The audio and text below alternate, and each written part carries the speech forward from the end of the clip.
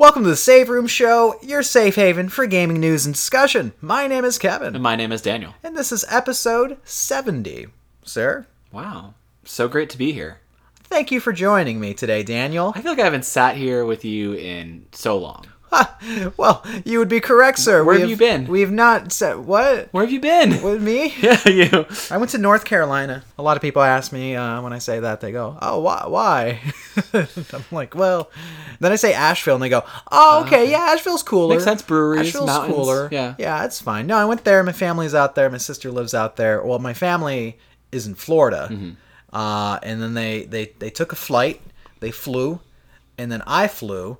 But I flew for much longer, it should be noted. I flew during a red eye. Time zones. I'm used to it. That's I've been to the great Ireland before. You used to travel a lot for your last company. I used to travel a lot for work, so it's like getting on a big old sky bus, you know? You know what I'm saying? So I feel like you planning this trip was like pulling teeth for you because it was hard enough for you to get yourself to do things with family in Florida. Sure. But to fly across the country to spend a week with them. Sure, we would call that a big commitment. Yeah. That's a big commitment right there. Mm-hmm. But, I was like, I haven't seen my folks in 2 years. That's a long time. And for other families, that would be egregious. That would be impossible. And so I fly out to see my family like once a year. Yeah, okay, wow, gold star over here. Mm-hmm. And, I went out there. It was fine. It was cool. Spent a whole week. Mm-hmm. She lives in the mountain, so I rented a car, but I rented a red pickup. You would.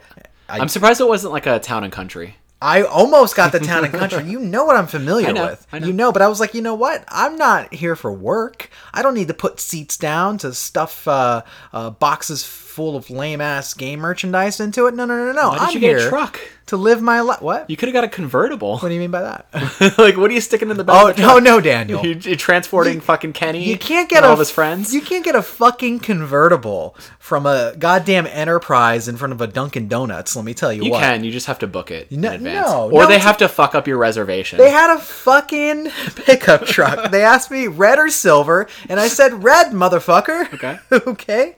And he was like, oh, okay, you didn't have to call me a motherfucker. Sir, thank you. But that's how they do in the PNW. Yeah, that's how I get it done. Yeah. I got those keys and I drove up and down that motherfucking mountain like 12 goddamn times. How was that? Was that your first time driving on a mountain? Yeah. No. Okay. We had to move out here to the PNW. Oh, that's true. We did do that. We live on a goddamn mountain. I feel like I blacked out that part of my life. Like it was a scary 5-day drive across the country. That was like a 14-hour day when we fucking drove out here, too. There was a day where we drove out of Colorado. We stayed with our buddy Brandon, and we had consumed some edibles, and you were just like, I don't want to drive. I just want to enjoy the scenery. And I was coming down from one, and it was snowing. Well, I physically couldn't We were drive. driving out of the Red Rocks, and it was like one of the most beautiful things. Oh, yeah. But it was so terrifying because I'd never driven like on a mountain, let alone an icy mountain. So. Yeah, it was pretty funny. Yeah, you looked nervous. I was so nervous. I was pretty serene. We had a 12-foot fucking trailer full of all of our shit. So yeah. I was pretty serene about it. Cool, including my Rock Band guitars. Yeah, but okay. So how serene were you on this trip? On this trip? Yeah, was it like a kind of a low stress vacation? They wanted to get me out to a bunch of breweries. I actually went out to New Belgium, where they make New Belgium. They make Fat Tire. Oh, cool. And Fat Tire Light. Just Fat Tire. They just make Fat Tire, right. Yeah, we went out there, and my sister was like, yeah, I booked you for a tour there. It's usually paid for, but you got him for free because I know a friend of a friend of a friend of a friend of a friend. And I'm like, okay, sweet. How long is it? And she's like, it's an hour. And I'm like, oh, I really don't want to go by myself for a whole hour. And she's like, I think it'd be really cool for you. Like, she's when she has an idea that she thinks is good for you, you better make it happen. She's like a pushy planner. Right. Like, this is the best idea for you. And anything less would be. This is a gold star idea. It's like you would be taking a shit in front of me if you said no. So it was just like, all right, let me go. Yeah. She's great. Mm. But, this is how it goes sometimes when it comes to family. Okay. That's fair. So I was like, all right, let me go out there. And then I line up. It's hot as fuck, by the way, dude. Humid. You remember humidity? I do. We experience some of that out here, too. We experience a little bit. This was a constant bit, okay? But I'm out there, and the tour guide just says, like, okay, just to let you know, up front, it's going to be a 90-minute walk. And I'm thinking in my head, how much could you really show me for 90 fucking minutes? They got to show you all. They got to show you the barley. They got to show you how the hops hop. They gotta fucking swim you through a vat of beer. I don't know, dog. Like I can pound a lot of Black Mirror in the same time span there. You know, I don't understand. Like here's a vat, and that's where the beer goes in, and that's where it comes out. Anyone want a sample? And it's like that's 15, 18 minutes. I don't know. That's something I feel like I could do, but I could imagine you not wanting to do it by yourself. You tweeted about it. You're like, oh, it's something that'd be cool to do with somebody. Yeah, that's all I wanted. Just somebody else out there. I'm a social creature first and foremost, Daniel. I'm a very social creature. If there's anything I know about you, it's that you're social. It's that I'm super social. Yeah, I won't jump into a party chat with motherfuckers online, but I definitely, I wouldn't mind being out there with someone, holding their hand and looking at beer. We can do that sometime. There are brewery I was just thinking, we have a lot of memories together, Daniel. We got a lot of memories going on beautiful mountains. At this point, we're basically civically married. We are civically married, but we're not getting any of the tax benefits for it. So I've decided that to incorporate this podcast, and now we own a business, and we're a very progressive couple, is what it's going to be. Okay. All right? And Clem's going to officiate. We're going to get in the Orlando Weekly. Sentinel. The Orlando Sentinel is what it is. Cool. All right, so you spent some time with family. You didn't go on a brewery tour. You drove a red truck. Yeah, that's about it. Did you do any gaming while you were out there? Yes. Did you play Fire Emblem? No, I didn't grab Fire Emblem. I keep on psyching myself out of it. I keep on saying like, no, you won't like this. And I know that's crazy because everyone's like, of course you'd like it. I'm like, I don't know, man.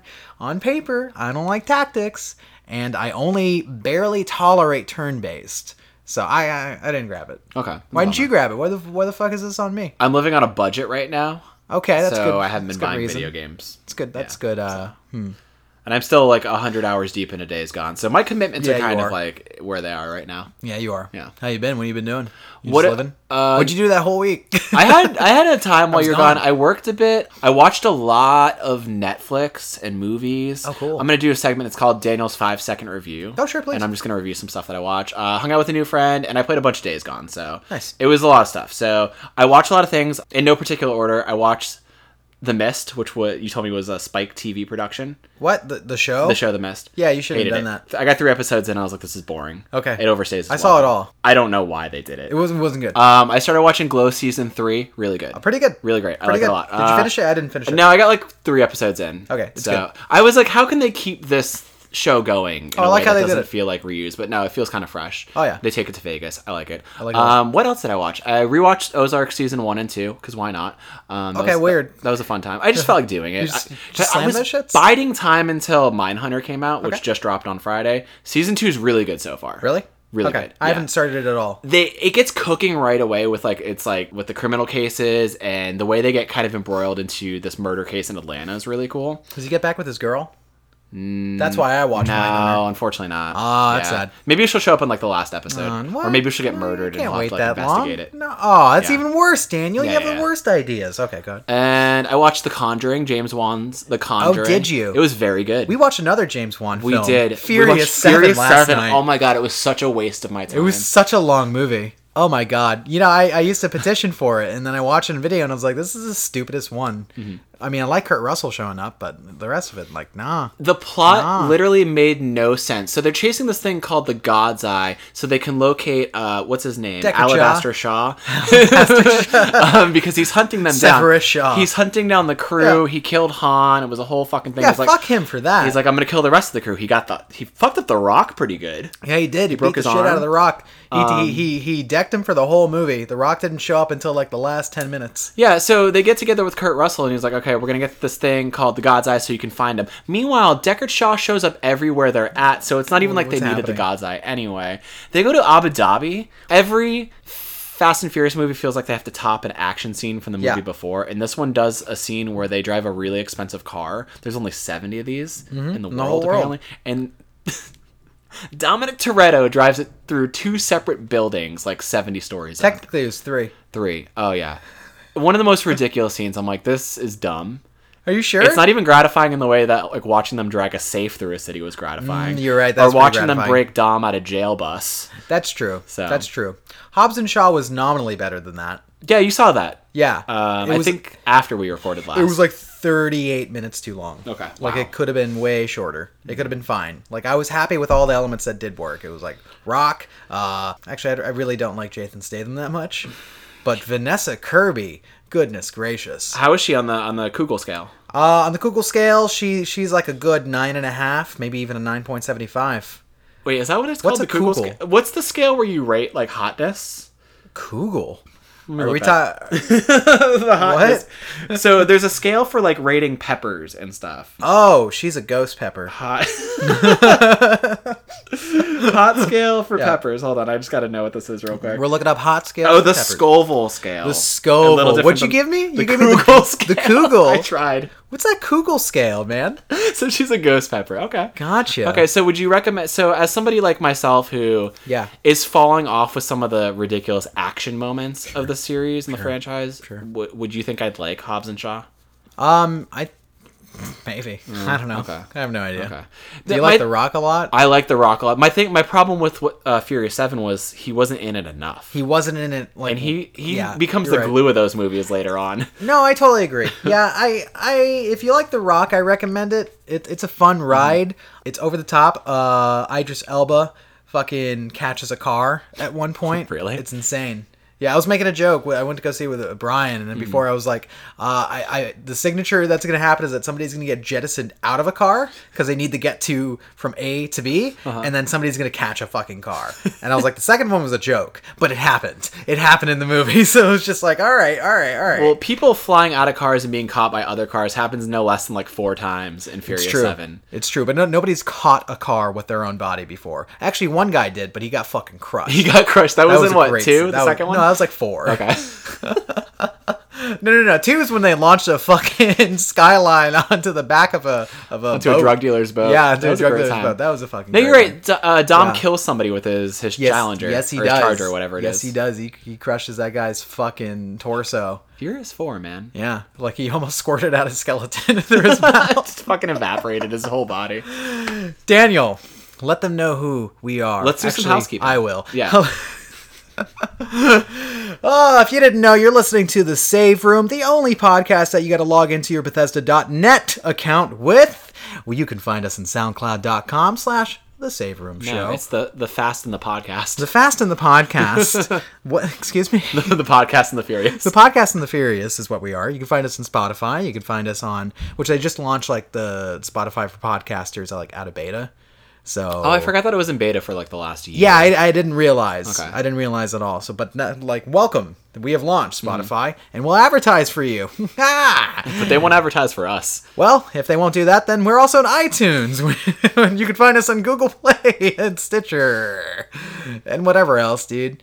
And sometimes we stream, my friend. Sometimes we stream. You can find my boy Daniel at Dungeons and Daniels. That's where you can find me. That's where a lot of people found me this last week. Twitch.tv/Dungeons and Daniels. Yeah. I didn't want people to think it was Mixer. No. Oh, yeah. I haven't made my grand exodus to Mixer yet. Yeah, you haven't. Yeah. I have to first start streaming porn to my channel. Oh, we'll shit. I streamed this past week. It was my first stream in a month. Cool. I played some Days Gone. It was a lot of fun. A lot of that going around. Yeah, we're having fucking freaker fever around the apartment. Around these parts, man. But it was a good time. It was a really good time. I had the usual suspects, Dave, Chelsea, Vargy. Who else was there? I don't think Tyler Mann was there. Yeah, that was it. But they hung out with me the whole time. But the numbers, like, it gets to a point, like, where they start, I'm like, you'll see 1 or 2 people just kind of, shuffling in like a Sunday church service. Oh, we're here. Okay, when does it all start? God. And then fucking it gets up to like 6 and then 9 and then 10. And then I had been averaging pretty consistently like 10 to like 13 viewers like throughout the entirety of the stream. I think my max was 17. Whoa, and that's huge for me. Look at Shroud over here. Holy shit, dude. I was like, holy shit. When are the sponsorships coming through, I could be a Days Gone pro. When are you going to be like, walking in here with a Monster jacket, huh? Like one of those racer jackets? You're going to be all strapped in? You'll never see me wearing one of those. I don't care who endorses us one day. If it's Monster, I'll wear a hat. Are we rolling in some DX racer chairs in here? Ooh. My dude's getting big time over here. Big time stream. Twitch partnered, I got son. chat commands while you were gone too. What the fuck? Yeah, I got my Nightbot. Stream Elements? Yeah, well, I think it's Stream Elements. Labs? It's through Nightbot. Nightbot? Yeah. Nightbot got a little despotic on the last stream. I don't know what that means. Like a dictator almost. Okay. Where like, I guess I hadn't toggled some of the settings, and there is a thing where it will ban people who spam like too much of the same thing, whether it's emotes or something in the chat. And Vargy was saying bye to everybody, and I think it was either Chelsea or Dave. They put a bunch of hearts in the chat, like just a bunch of them, and Nightbot was like, no, you can't fucking do that, you're banned. Banned both of them? Like it basically deleted all the chat that like they had put in and like gave them like a 5-second ban, and I was like, shit. Nightbot, what's going on? Yo, these algorithms are on a tear, man. Nightbot has like a power thirst. I could understand that would make sense if you had like hundreds of people watching you, like 8,000 people watching you at once, and it's like, oh fuck, they're all putting what do you call it? What's the thing? Eggplants? Yeah, they're gonna put eggplants in your chat. Just an endless string of eggplants. Yeah. Well, I went and I fixed it because I was like, I can't have that. Like, Nightbot doesn't like love, but I want to be able to show Vargy that we love him. At least Nightbot doesn't like love. Nightbot hasn't learned how to love. Yeah. But I played a bunch of Days Gone. I actually played a shit ton of that while you were gone. I put probably another 20 to 30 hours into it. Christ. I'm somehow not done with it yet. I don't understand how that's possible. I played this game for no less than like 60 hours. I think like 3 or so main missions from the end, because I was checking my like story trophies, and I have one left, and then I have the Beat Days Gone trophy. So I'm pretty close to the end. Well, good goddamn. Yeah. I took out my first horde. Holy shit. I was rolling around in freaker shit, taking out hordes. How'd you do that? Did you get a nuke? Did you get like a little nuke? I wish. No? No, they give you like a recipe for a certain type of weapon that I actually didn't even end up using to take them out. Like, I only had one, and it requires so many other things to like, because you know how you can craft stuff on the fly. Huh? It requires like a growler and kerosene and all that shit. But fucking growlers. It requires like a bunch of styrofoam like too. Growler fever these days, I mean, man. Whatever. Welcome to the growler room. Welcome to the growler club. It's me. Yeah, he's referring to a growler that I keep bringing to the local tap room and filling up with dark beer. You got it in Leavenworth. If you know what that means. It's a place. And then what else did I do in the game? I just played a shit ton of it. I don't know. I'm having fun hyping it up for you because I wanted you to get back into it. And the game really does get better the more I wanted to talk about that. You can see the story through, because it feels like it pads itself so much with mundane, routine side quests and like cyclical shit of like doing the same. We talk about this all the time. Same ambushes, same bounties, same burn this nest, same do this. But like the beats of the story are so fucking good. It's a shame that like the game doesn't let you just kind of like mainline them. Yeah, like it really forces you to golden path them. There's no way to like just golden path the game, and it's just like it could have been such a leaner experience if you could. I'm having, by the way, I streamed on twitch.tv/TheRedHerb if you want to jump over there. I'm having a better time with its systems than I thought that I would, because when you do actually put up, like upgrades into your endurance, or put skill points into endurance, or the other thing, and just, you make your life a little bit easier. Like being able to fucking stealth kill a breaker, for instance, is so cool. Pretty neat. And being, you're less noisy, like your bike can be less noisy if you get the right parts. Like I like that shit. And so like going through and taking out Nest and taking out fucking Rippers, who are basically the Ravagers from Serenity, but stupid. But they're on ketamine. Yeah, they're on ketamine. They're fucking taking some like meth, One of them spit like fucking PCP into my face during a cutscene. You have like a hallucinogenic fucking knife fight with them. Yeah, you see Sam Witwer just get a fucking mouth blast like a redneck Dilophosaurus just spit its PCP in your eyes. What the fuck? You gotta fucking knife fight them. This game gets great. It gets great. Like I'm having a better time with its systems, and there's something a little like, maybe I've been having less anxiety, or less like, if I sit down doing something rote, I'm just going to get caught in my head, because I've been having like kind of a peaceful time just going around the virtualized P&W in the game. Like it even made me want to go to Portland. I want to go to Portland again.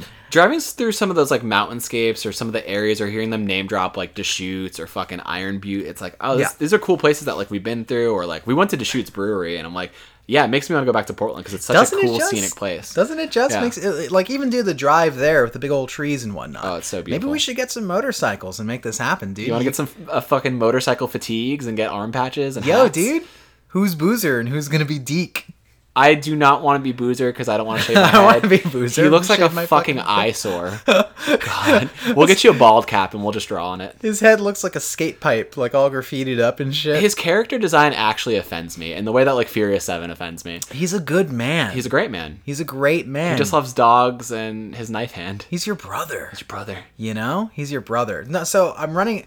I think my copy's broken. I got to tell Sony Ben that I broke my copy of Days Gone, guys. If you could just come back and make the Booze Man good again. What happened is I have one mission where, okay, I have a mission and Booze Man's in it and he's doing some farm work or some shit at a certain point. Spoilers, he lost his goddamn arm. I think we'd already discussed We talked about that on the like show. a month ago, yeah. He lost his goddamn arm, but like he has a prosthetic with a fucking knife at the end of it. And I'm like, oh, that's very apocalyptic of you, Booze Man.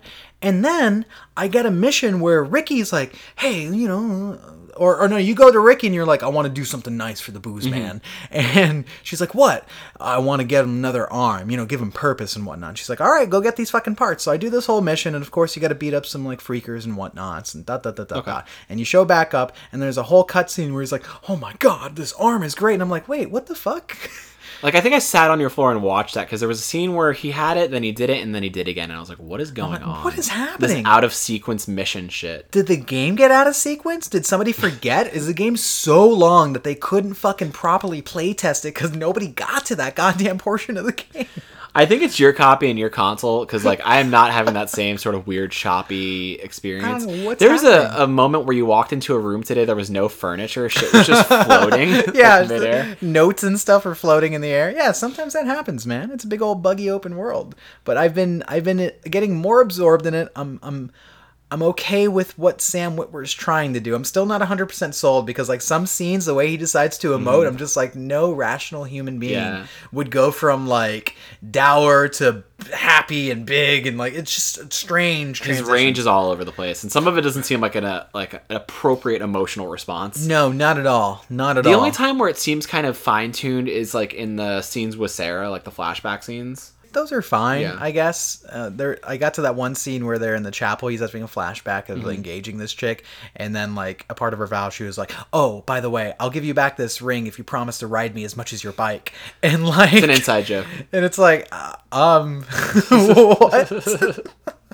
Is that an inside joke? Yeah, did they say it before? There's another scene like a few hours later. What's like a flashback deal where they're like going on a date and they talk about it.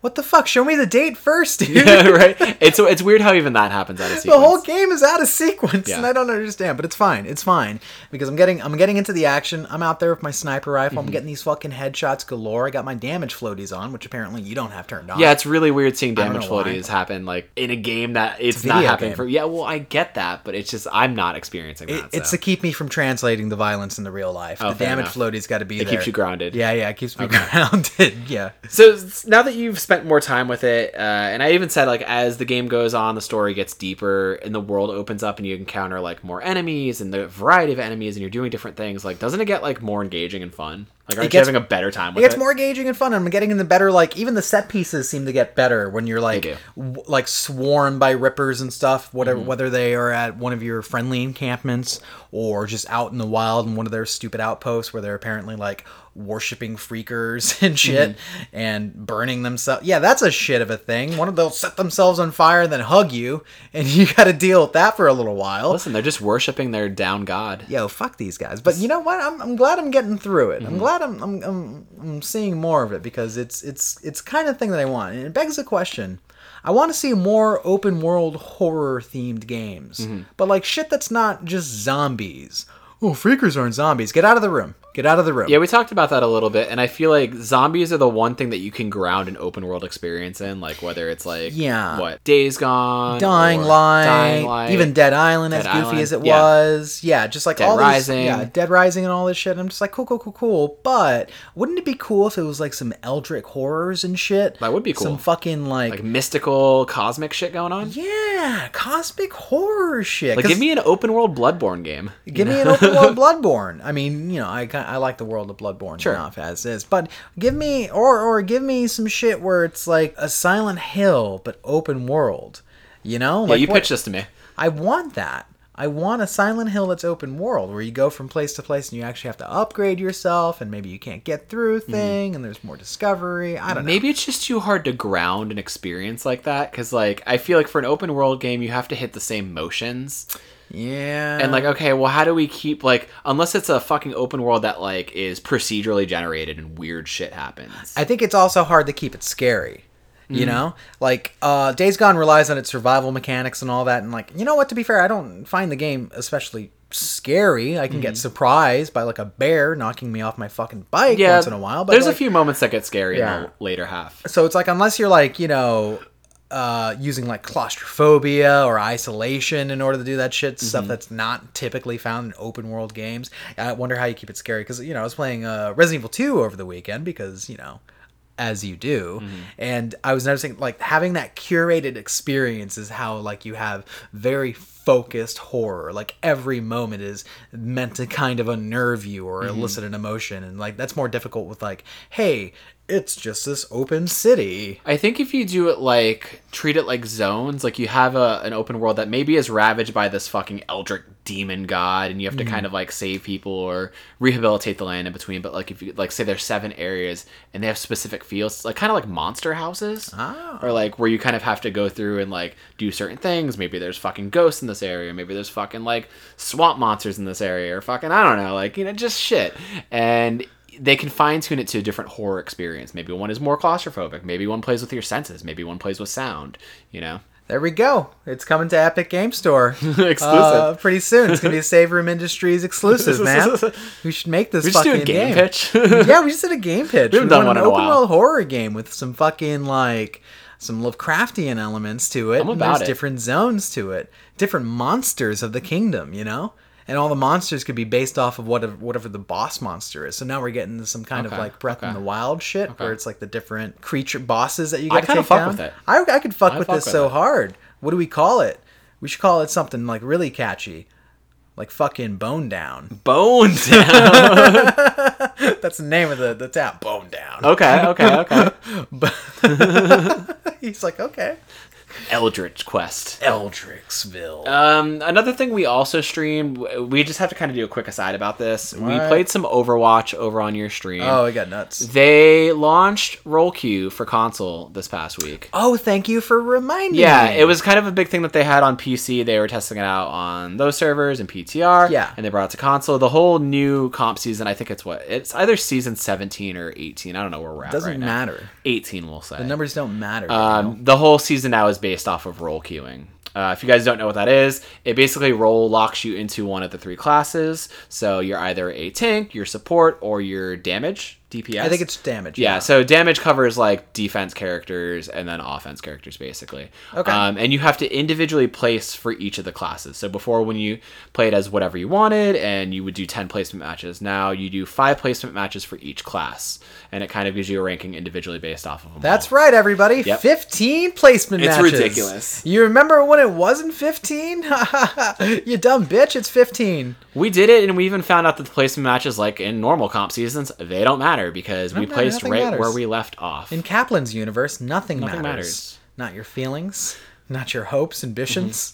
So we played around with it a bit. Yeah. It was fun. It was cool. We felt like matches were going by really fast because, I don't know, as it implies, it's balanced. It's really balanced, and it forces somebody to just be like, yeah, okay, I'm not going to do a last-minute Hail Mary. But it's like, that's kind of the lack of fun there, right? Mm-hmm. Not to say that I dislike it. I do like the idea of roll queue, but, you know, being able at the last minute to switch to a Bastion when you've been rocking, like, Mercy the whole match is just, like, a fun little game changer. I've had so many matches like that in the 3 years of the game's life that I've done that and changed the tide of the match. Like, we've gone from losing to winning. Yeah. You know? And it just kind of disables that level of play. I know, and they got to think about that. Like, how do you foster that experience too? Or because it seems like with roll queue, you get rid of that idea completely. Oh yeah, I know that's maybe how they do it on like the pro scene, because they definitely tailor a lot of it to like the esports and like the PC community and this and that. And I know it's more role based in that regard, like 2-2-2. But it is comp. Yeah, you know.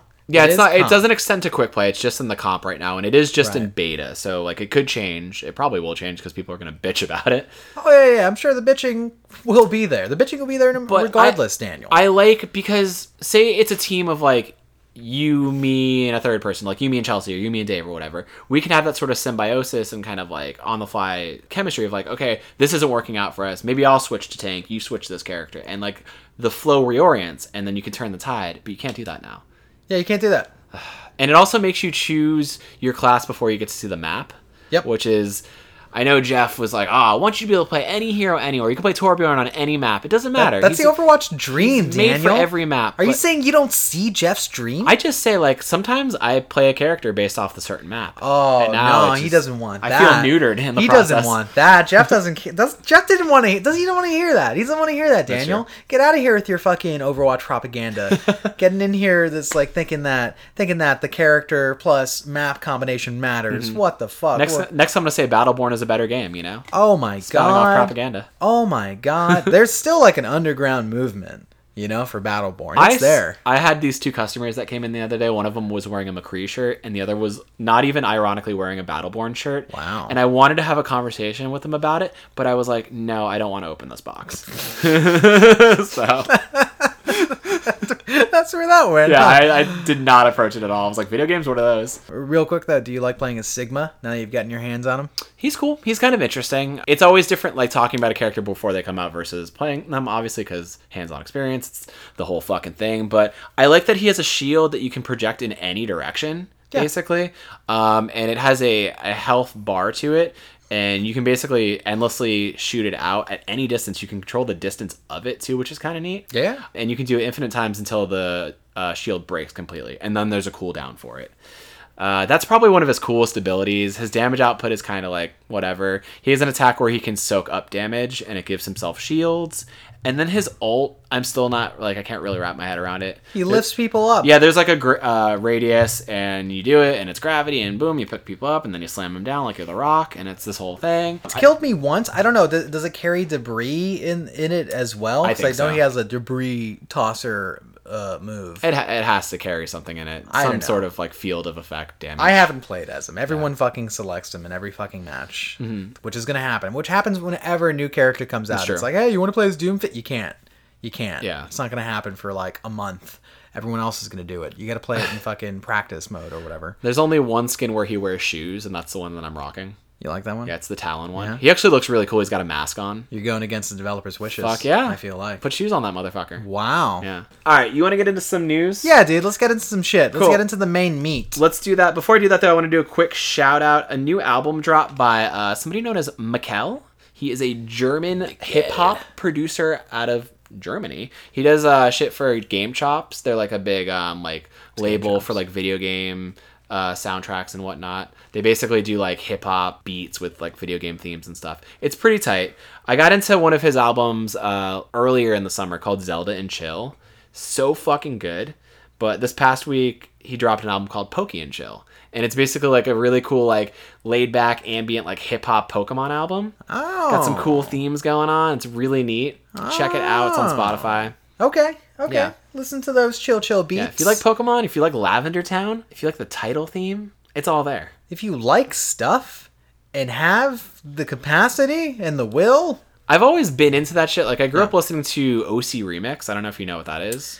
Yes, I do know. Overclockedremix.org. It was a whole online community where like it was user generated shit and people could just upload like their remixes of video game themes. It was always the fucking Donkey Kong swimming theme. little bass and drums edition. So tight.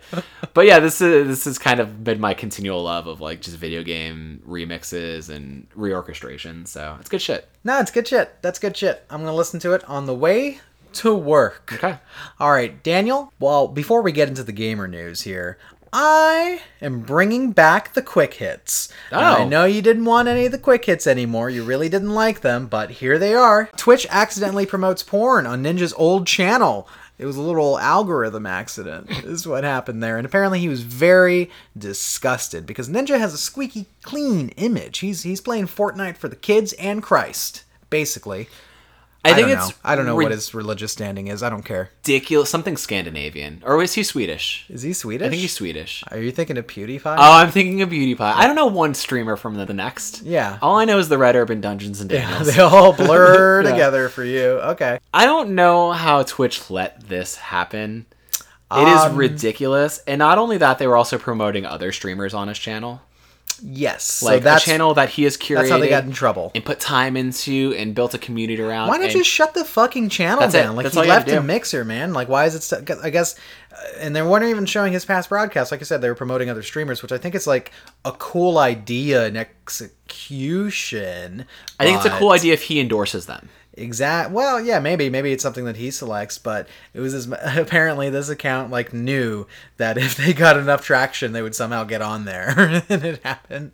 First of all, that's supposed to be porn. Yeah, they Twitch. People go there looking for like fucking ninja highlight reels, and they get a fucking battle royale orgy. Yep, with Riley Reid or some shit. I mean, let's be completely fair about this. Yeah, shouldn't have happened. No, completely funny. It's really fucking funny. That's fucking great. I just think it sucks that he had to come out and apologize and do all this stuff. It's like, no, Twitch should have really fucking fallen on that a little harder. They did. They took it down. It's all gone. It's all gone now. What else do you want them to do? There's always going to be porn, Daniel. Are you anti-porn? I'm not anti-porn. No, I'm for the porn. You're either pro-ninja or you're anti-porn. What side are you on? I hope to God you pick the right side of history.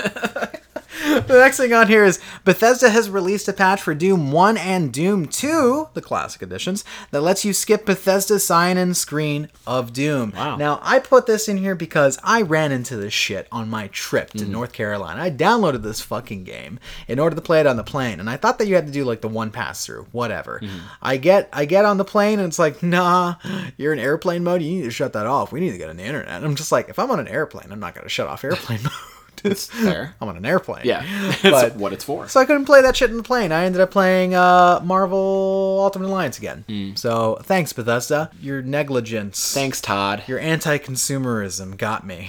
You caught me on that. No, it was whatever. I was just disappointed. But hey, glad they fixed it because Doom actually is fun. Cool. Played original Doom, getting there with the shoddy Boombalatti, doing that work, mixing it up. Oh man, it's good stuff. Does it get you hyped for Doom Eternal? I don't know. That's coming out like what, November? October? Oh, before Halloween. Yeah, before Halloween, right? Okay. I don't know. It better be before Halloween. Yeah, it's got to be. It's got to be hype as shit. Cool. I mean, and it also needs to come out before Luigi's Mansion 3 takes over that sales goal. It's going to take all the mind share for Halloween. All the mind share is gone from Doom Eternal. People are like, Doom a what? Doom a what? No, I'm hanging out with Luigi. Yeah. I hear he fucks in this one. He definitely fucks. Speaking of Nintendo fucking, Nintendo says it doesn't have an exchange program for Switch owners that want to upgrade to the better battery life model. Rumor had it that anyone that purchased the old shitty piece of shit model after July 17, 2019 were eligible for exchanges if they contacted Nintendo. Maybe that happened. Maybe it didn't. It's not an official policy of theirs. Why would there be an exchange program? Exactly. No, it's one of those things. I guess people felt jilted that a newer edition came out, so if you bought it this year, maybe there's some ground in that where it's like, hey, you maybe buy your fucking old your old hardware out here sitting on Target shelves. I want that new shit. I want those 30 plus more minutes so that I can't play Doom 1 on a plane. Thank you, Bethesda. Here we go with the fucking gamer entitlement again. Yeah, you take that old fucking battery life Switch, you shove it up your ass, gamers, and then you get yourself a new one. You use that as a butt dongle, and you play your fucking Fire Emblem 3 Houses on your new Battery Pro. Don't even worry about it, is what I gotta say. What are you talking about? Why are you coming at Nintendo so hard? All they want to do is just foster your enjoyment and your joy. Nintendo's trying. Nintendo's trying. Everywhere except with their eShop. Listen. And their online, what is it, Nintendo Online? Ooh, that's what I didn't write about on here. There's a patent for a fucking SNES/Joy-Con controller doohickey for the Switch that got leaked, which almost indicates that there's going to be Super Nintendo games available for the Switch. Is it going to be a la carte? Is it going to be part of the eShop bullshit program? Who knows? Rumor also has it, this is a rumor of a rumor to a rumor, that there will be a tiered service. So you pay more to get those SNES games. You know, so instead of paying $10 for a year, it's $15 a year. I don't know how I feel about that. Well, I would pay $5 more for access to an entire rotating library for that, and that's how they get you. That's how they fucking get you, Daniel. But like, where do they stop? Okay, $20 you get N64 games. $25 you get GameCube games. $30 you get Wii games. I pay $60 a year for PS Plus, dog. Yeah, it's true. It's true. I pay $60 plus. No, I feel like there should be like an all-in, like all-inclusive kind of fee for a year. You know what? I'll pay it. I'll pay it, goddammit. I know I'm not supposed to say that, but honestly, if they told me it's like, hey, it's $30 a year if you'll get fucking like up to GameCube games, I'd be like, yeah. Okay, so outside Eternal Dark, hear me. Eternal Darkness 99. On the goddamn Switch, Daniel. Sure. Eternal Darkness. Yeah. Sanity's Requiem on the Switch.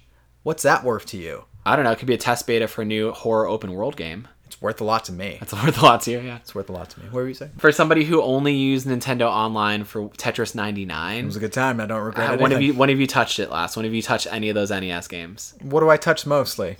Myself. That doesn't matter. Different argument. That's two different I don't give a shit. I want my fucking Eternal Darkness. You want your Mario Sunshine. I want my Mario Sunshine. Okay, we need to get to GameCube. We need to go through these tough years ahead of us, okay? I wouldn't mind if they got it at least to GameCube. Just get it to GameCube. I'll pay a la carte for that shit. I don't care. But Super Nintendo games would be fun. Yeah. What's your favorite Super Nintendo game? My favorite Super Nintendo game, I like a lot of them. Super Mario RPG. Okay. I forget what it's called. There's a subtitle for it. Something of the Seven Kingdoms. That's a good one. Super Mario World is pretty great. Super Mario World. Mm-hmm. Right on. It's a pretty good one. It's a good one too. Baby Mario, the game. So good. I forget what that one was called. Yeah. It was just Baby Mario, the game. No, wasn't it Yoshi's Island? Sounds right. Yeah. I want Donkey Kong Country 2, Diddy's Conquest. Good one. Okay. Super Metroid.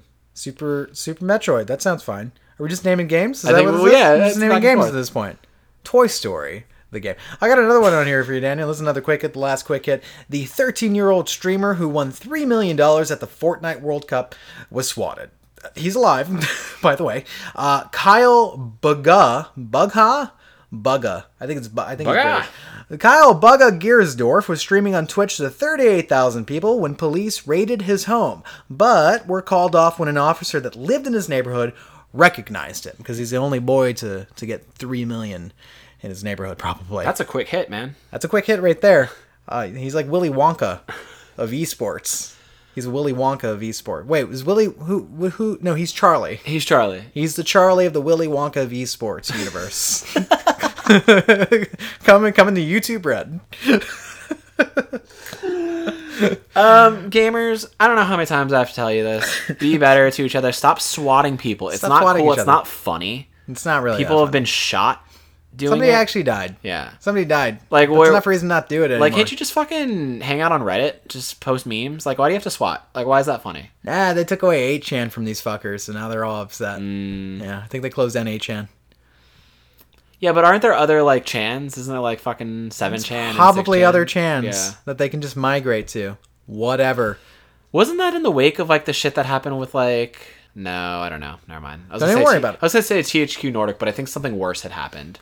That caused them to check it all. One of the 3 mass shooters that occurred, like, back to back was apparently found, like, posting on 8chan or whatnot. Yeah, you're right. Yeah, he posted his, like, manifesto on there or some shit. Some bullshit like that. So enough reason to shut that down, and also stop fucking swatting people. Yeah. That's not a hard concept. If I'm gonna swat somebody, it's gonna be with good vibes. He was a fucking kid. What? Hear me out. It's a different kind of raid. I'm gonna swat you, dude. Yeah, fucking strippers are gonna show up. They're gonna have candy and your favorite beer. It's gonna be a fun time. Can you swat me with some Papa John's? I'm gonna swat you with fucking Zenki. That'd be so enjoyable. You're gonna love it. Because I don't want to have to. Oh yeah, Zenki's pretty good. Yeah, I had Zenki yesterday.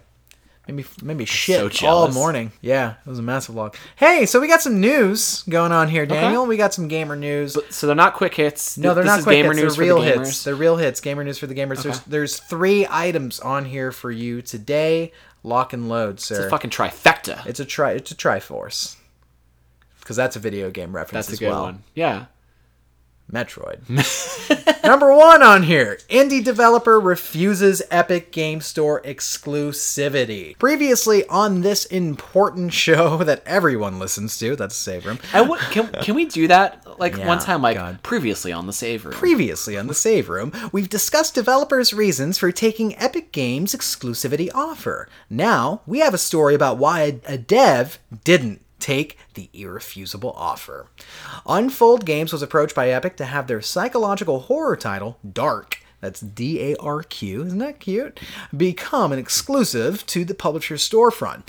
Unfold rejected the offer before compensation could even be discussed because, as the developer wrote on Reddit, they didn't want to disappoint fans that had been waiting for the game to release on Steam. Oh, they saw the fucking red flags of ooblets and the porn and ultra-violence in the Discord. Gave them pause. They're like, I don't want to see swastikas in my inbox for the next 10 years, so let me just go and do this. Here's a quote from the dev. I felt going for an exclusivity deal would show that my words mean nothing. or that my word means nothing, as I had just promised the game would launch on Steam. Besides, Dark Page was on Steam since November 2018, and a lot of people patiently kept it on their wish list since then. I thought it was a bad idea to disappoint all those people and prove to the world that my announcements mean nothing. End quote.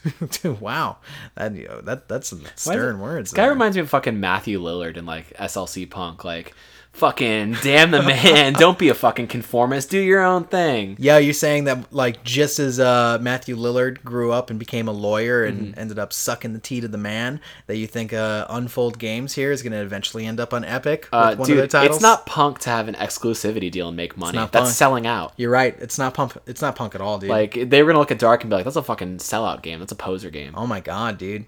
It's not worth it, right? Yeah. When the developer asked about releasing on Epic as a non-exclusive, the publisher declined and told them it wasn't something they could do at this time. Did they get a little jilted there? It seems like it's something they could do. I don't know why they said no. They're like, it's exclusive weird. Or bust, motherfucker. Did they send lawyers to this guy's house? Maybe. I wonder what it was. Maybe the deal wasn't rich enough, you know? Maybe. I don't know. Maybe fucking, what is it, Steam was like, hey, we'll give you a better deal. They didn't give him any deal. Or do you really think it was the fear of like fans coming at them and like thinking that like they were selling out or, you know, not being true to the ethics of their product? Daniel, you know me. You know Kevin. I like to think the best of people. I like to be super positive and super optimistic about people's intentions. And in no way would I want to think that the developer of Dark was doing this as some sort of publicity stunt in order to foster good graces and maybe heighten sales on Steam specifically. Okay. I would never say that with my words. I wouldn't. But Jason Schreier did on fucking Twitter. He was like, oh yeah, seems like a really good move. In fact, that saying no in itself is almost a form of advertising because of what the current condition is. I mean, you would be crazy to look at this shit, look at the hate that Ooblets got that we talked about in the last episode and, you know, being like, maybe it would be better for me if I just, you know, continued the course on Steam or whatnot. And I don't know, that it's a complicated conversation because we talked about it before, why an indie dev would want to go to Epic after especially this kind of circumstance. Advertising on Steam, which we've seen before, by the way, on certain pages. Yeah. It's like, well, it's about sustainability. Maybe it's a difference between that dev being here tomorrow or not, you know? So I'm not going to give anyone shit for making a business decision, and apparently saying no is just as valid as a business decision. So can't really fault an indie dev thinking maybe in the back of their head, they're like, hey, I'm going to get those fucking good gamer brownie points, because people are jumping and giving like the game good ratings and shit on Steam already. Yeah. It's so annoying. Right? It's so fucking annoying because we've seen in the case of like Borderlands 3 and fucking Zombie Army 4 and Ooblets, people are review bombing just because of the platform that these developers have chosen to go with.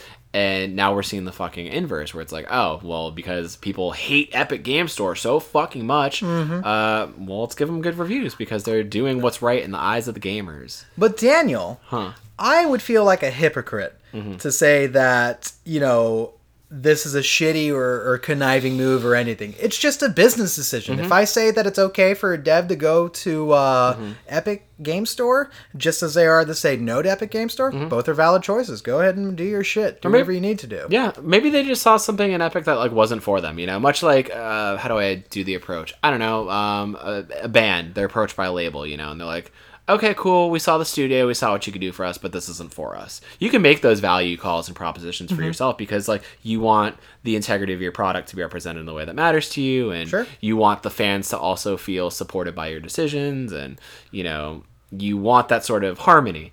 And, you know, also they probably saw what's happening to all these other devs. The review bombs, the hate. I know. So, like, no one would want to go through that shit, and I can't blame anyone not to go through that shit because gamers are finicky bitches.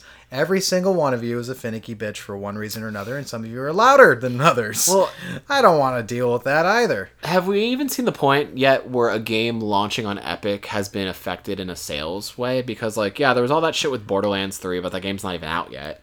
Metro sold better than it would have. Like, exactly. It sold better than its predecessors on Steam, like on the Epic Game Store. Yeah, I don't see it as a problem. Again, I think it really is. It's a vocal minority, and I'm not going to say that the vocal minority has like bad points or they're, you know, like whatever decision that you decide to make to inform your dollar, go ahead and make it, dude. Just don't like attack people for it. Don't. The vehement response is what I have a problem with. I'm fine with people going like, you know what, I'm not going to support that because I don't really like Epic's business practices, versus I'm going to outright harass a dev endlessly. Like, again, the Ooblets thing still gets on me, but like, it's in this instance, I'm like, fine, do whatever you need to do, Dark. Awesome, your game looks okay. Like, it looked fine. I saw footage of it. It looks okay. Yeah. What did stick out to me though, from Unfold's little post, they did a Reddit AMA, was, imagine a game that was advertising itself on Steam for many months and then just like switched to Epic. I think that one makes it a lot messier of a break, you know? Yeah. Which is what we saw happen with Metro Exodus. Right. Like, could you imagine a game being advertised on the PlayStation storefront, like every time you logged in, and then one day it was like, oh, it's just an Xbox exclusive now. Sorry, guys, you're not going to get, you know, whatever game it is. That'd be weird. You'd feel like strangely about that. It'd be like, what the fuck? How did that happen? Why did anyone allow that? And it's like, I get, like, to an extent, nobody could know beforehand, like, you just kind of assume because Steam has been the ecosystem for so long, I'm going to release on Steam in order to get to the gamers. Yeah, no, I would feel a little jilted by that. But again, we're talking about platforms versus consoles. Launchers versus the actual things that you put money into. So, okay, hey, fucking Dark. It was supposed to be on Steam. Oh, it's going to be on Epic. Well, I'll just download this new launcher. That's it. Yeah. That's it. You want to play the game, you want to support the devs, buy it there. You know, it's different. It's different than like saying, oh, fucking Days Gone was advertised on PS4 and I was stoked about that, but now it's an Xbox One exclusive. Yeah, you make a valid point, my friend.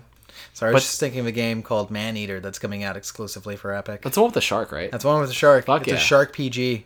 Is that Devolver Digital? I don't know if they're...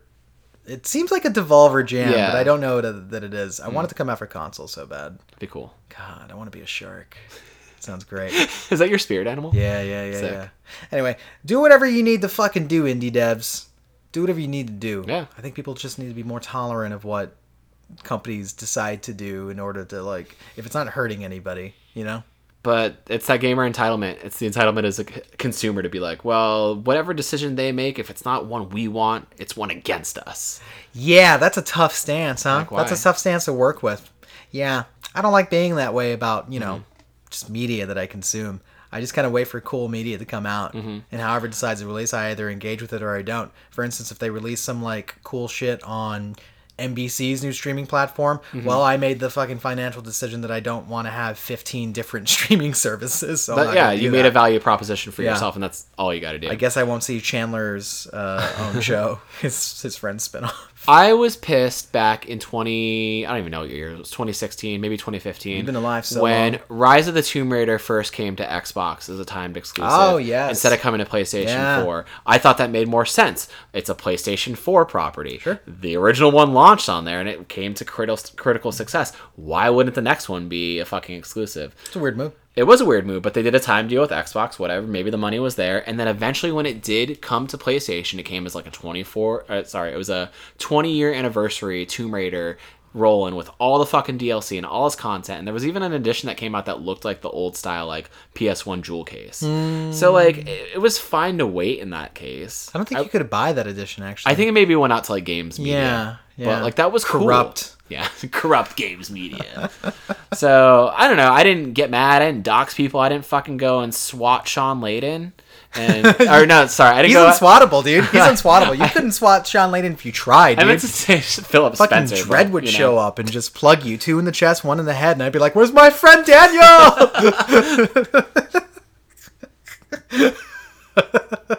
Good one. You never do that. Yeah. You never do that.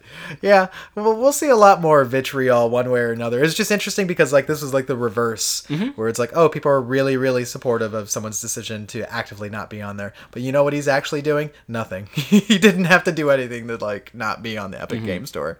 So where did they pull this statement from? Was it from their website or he was on Reddit? He was on Reddit. He stayed on Reddit. He did an AMA. Okay. So it wasn't even like it was a big like Twitter rollout announcement to like really get like clout. No. It was just like, hey, this is what happened. Boom. Just fucking happened, huh? Buy my game Dark. Out now for Steam. Maybe consoles. It looked cool. It's like it plays with like basically perspective. It's like a side scroller where like the environment changes and like fits in the puzzles and shit. Look cool. Got a little spooky vibe. Kind of Tim Burton-y.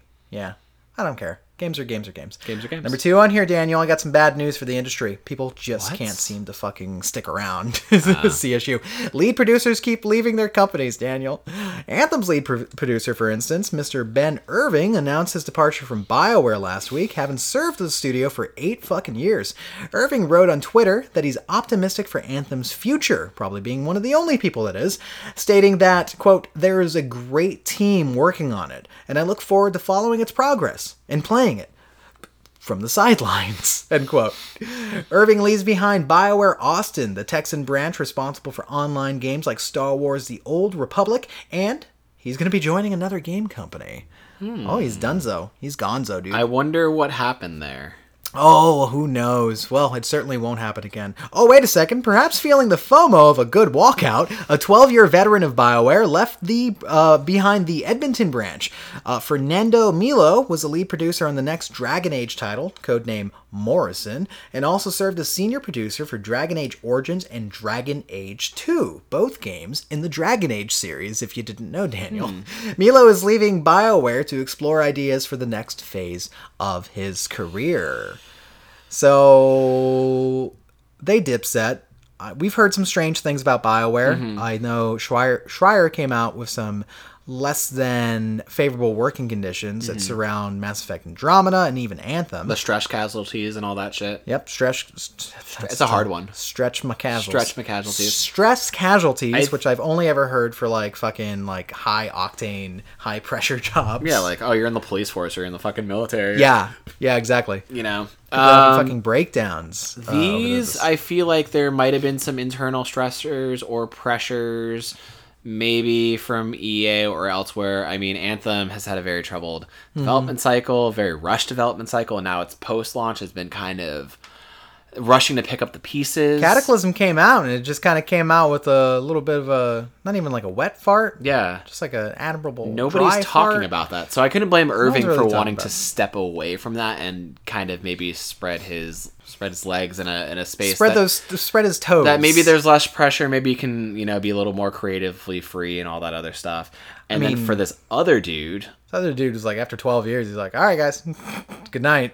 I hope it's not telling of like what's going on with Dragon Age 4.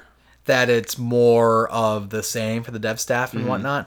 I really don't know. And maybe it doesn't, hopefully it doesn't like preclude some sort of like, bad news for BioWare overall, where maybe that these leads like caught wind of it first, where it's like, oh shit, EA is gonna fucking shutter like one or more of these studios at some point because of how the games have been performing. Maybe there's 3 of them, right? Like Mass Effect is on the back burner right now after its kind of a critical dud with Andromeda, and Anthem didn't do great. I'm gonna put that out there. Did not do great, especially for the image of the studio. I don't want to hear that, though. I want to hear that BioWare continues its fucking legacy, because BioWare is such an important part of, like, just the industry. When you go through the history of the industry as well. Fuck. I mean, yeah, we always talk about BioWare. It almost seems like with rose-tinted glasses, because it's like their legacy seems kind of like, well, as legacies are, it's behind them. Like the last great thing that we probably really clung to that they put out was, Mass Effect 3? Yeah. They have a penchant for good storytelling, amazing storytelling, actually, like whether it's fantasy or sci-fi or playing in new spaces, and narrative design, choices, mechanics. Like they really broke a lot of new ground there in like the PS3 era.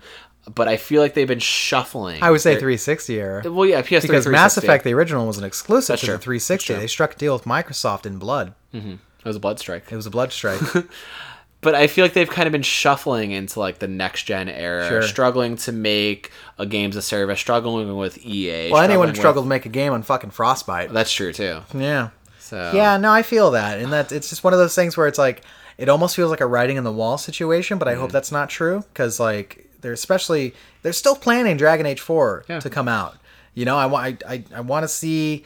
I don't want that to be like the absolute salvation of the studio, because I want to see other things from them. But if it has to be, fucking you put all your chips on Dragon Age. It could be, because Dragon Age brings people in, I think, more than that is true.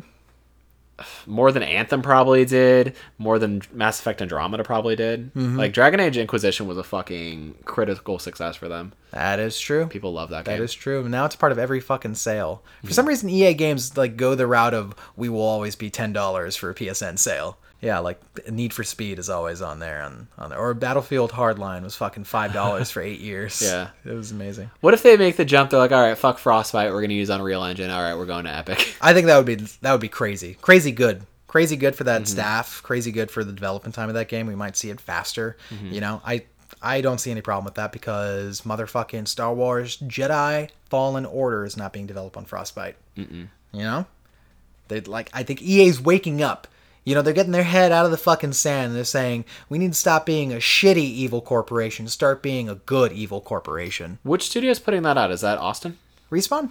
Oh, Respawn. Respawn's doing Star Wars. Duh. What are you talking about? Yeah. No, I'm thinking of no BioWare, baby. The other one, Old Republic. Although, fuck, dude, yeah, you would think, like, given like their pedigree with the series previously, Knights of the Old Republic, which were fucking phenomenal. Yeah. Like, why wouldn't BioWare be handling a goddamn Star Wars? Just tells you how the times have turned, man. Different type of game though, too. Fucking, you could easily make a Mass Effect style game in the Star Wars universe, and I think BioWare would have been more than appropriate to handle it. But like, you could, but the fact that they weren't even on the roster to take on one of EA's Star Wars games tells you that's true. How much faith they had in that fucking studio. But I feel like a lot of these publishers that are on Star Wars games don't know what they want to do with them anyway. I mean, look at the shit that happened with Amy Hennig getting pulled off a fucking ragtag. Pod racing game. Pod racing. Now that's what I call pod racing. They never made a sequel to the first one. They did. Did they? Came out on PS2. I don't nobody remembers it. Nobody remembers it. It's time to bring it back and bring it back harder than ever. From Criterion Games comes Anakin's pod race. No. What's his name? Is Anakin? No. Watto. Oh, Watto's pod racing. Watto's revenge. I like it. Anakin. Now, Daniel, it's not over yet. I'm sorry. Not to be outdone by BioWare cronies, Halo Infinite's creative director Tim Longo set sail from 343 Industries, stewards of the Halo franchise since 2012's Halo 4. Kotaku writes that Longo's exit is part of a leadership shakeup meant to meet the needs of the game. The game is very needy right now. Longo had moved into a different position just a few weeks ago before leaving 343 altogether. Microsoft says executive producer Mary Olson will now take over as lead producer, while the creative vision of the game will be led by Chris Lee. Oh, wow. Interesting. That game's supposed to come out in a year, dude. It is. And then one of the lead guys from it. Is like, bye. I worry that Halo Infinite is going to be another Anthem situation where it's like they're probably rushing to come up with a story and mechanics, and it's all going to happen in like the last 6 months. Oh my god! I do worry for Halo. I do. We all worry for Halo, right? Halo 5 didn't exactly set the world on fire. You know, it's not like it's something that we're like talking about, and it seems to be a part of like Microsoft's most critical IP. This and Gears of War seem to be at this very just like plateaued field for both franchises, where people. They're just like, it's not as hot as it used to be. I want to see something interesting out of Infinite. We talked about it. It's got to go like the Destiny route or something. Anything that isn't just, it's a battle royale. Like, just give us something that really carries forward this legacy. I really hope there isn't like a last-ditch battle royale add-on. There might be. I would not be surprised that there'd be a mode that's battle royale-ish. Call of Duty did it. Fucking Mortal Kombat did it. No, it didn't. But Tetris did it. Yeah, Tetris did do it. Tetris did do it. Yeah, I don't know. It could be anything. I wonder what the production's like behind the scenes of those games. Probably very... I would imagine that Microsoft has a lot of say over that studio. 343? Yeah. I mean, they own them. Yeah. They established them just to make Master Chief piss journeys through the stars. I gotta wonder if there's a separate level of pressure that comes with that sort of exclusivity, though. You know? Yeah, I would imagine. Because like you look at things that their baby, you know. Yeah, you look at things that happen with God of War and like Sony Santa Monica and like Shuhei coming in and be like, I hate where this game's at. Like to have to hear that from like the fucking head of the company, right? It's like shit, this game isn't where he wants it. Are we gonna get canned? Can we keep doing it? Got into a fist fight with Cory Barlog. Yeah, fucking smacked him around in the snack room. And then fucking Barlog came in with the Leviathan axe. It's true. Took off Shuhei's head. That's true. They got a cyborg in office now. And that's when Sony Japan finally respected Sony Santa Monica. That's how you earn it in the game industry. That's true. Just a few decapitations away from being at the top of the chain. That's all. That's all. That's all you need to do. Yeah, resignations are always tough, but best of luck to all these people in their new positions and their new endeavors. Scary thing. Yeah. Scary thing to take on a new life journey, right? Mm-hmm. Especially if you've been with the studio for like that many years and it's like, oh, fuck, I'm going to move on. Either I'm going to make something like, I don't know, big, or the studio might go under. Like it's just a very volatile, uncertain industry right now. So it's like, god damn. Well, it almost seems like staying with the studio can be an uncertainty and volatile. Like they could stay with any of those BioWare studios, and EA can, like you said, shutter any of them. You make a good point. You're very astute. You're very observant. But it's just like you're with a certain team for 8 to 12 years. You get a bond with them. You learn how each other works. I imagine game dev is not an easy process. It's not. The communication of like from coder to level design, from this to that, from narrative, to make it all work is really fucking difficult. Yeah, and then being under the pressure of a publisher saying that you need to hit milestones and shit doesn't just shape together until very late in the stage. I wonder where Halo's at, because they did not show any gameplay for a game that's supposed to come out in October of next year. Ooh. What is it like? Is it like maybe you're right, maybe it's another Anthem where they're just like, fucking, we didn't even code Master Chief Pants yet. We don't know what this game is. That's 14 months out. Oh man, I don't know. I worry. Do you think a game like Halo could ever stand to be delayed? Yeah. Okay. They've delayed Halos before. Have they? I don't know. I don't know much about Halo because I'm not like in the I've Microsoft got a tattoo family. for every Halo delay. Sure. I got the skull and crossbones from Legendary mode every single time. Just run it up my inner thigh. Cool. So then. Just kissing my taint. I don't know any Halo reference, so I assume you have a very colorful tattoo collection on your anus. You could have just made a Starship Troopers reference, and that would have landed in the same ballpark. Yeah. I think. Hey, I got a number 3 on here, Danny. Sure. We got to cut on along as much as I want to. You got to go. We got to go. But this one's gonna be fun. Sure. Capcom is inviting players to test a new Resident Evil game, but it won't say what it is. Did the Capcom captain get his official invite? The Capcom captain? Yeah. Oh my goodness! I'm gonna take you for a ride. So they didn't give you an invite? No, because I saw the sadness in your eyes when you did that. Yeah. They didn't give me. Bummer. They didn't give me an invite. I didn't get it. I don't know if I'm part of the ambassadors program.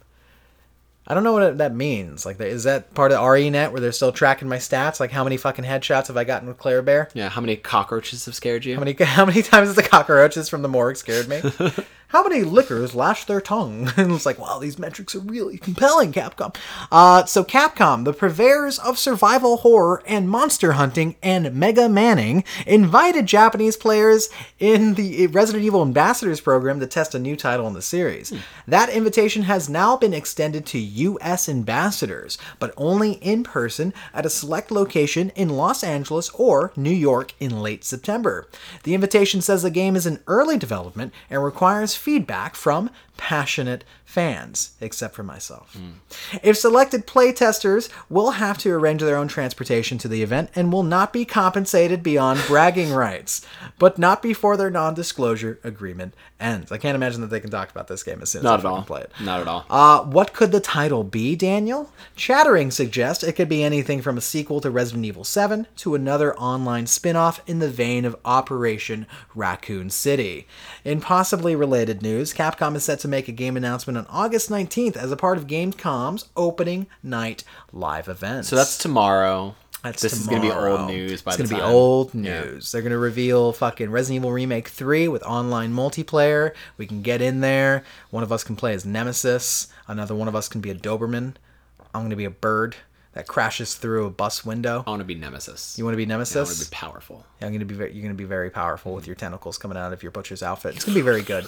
Wyatt, you've done this twice in this episode, just sucking up stuff. Those are tentacle sounds. Just sucking up stuff. Is that a tentacle sound? I'm feeling the call of Cthulhu. You feel that, Cthulhu? What could this be, Daniel? I would assume that they would be confident in a Resident Evil 3 remake, but I don't think that's what they're working on next. Like Resident Evil 8, Biohazard 2, however they're going to market that, I feel like they'd be confident in that.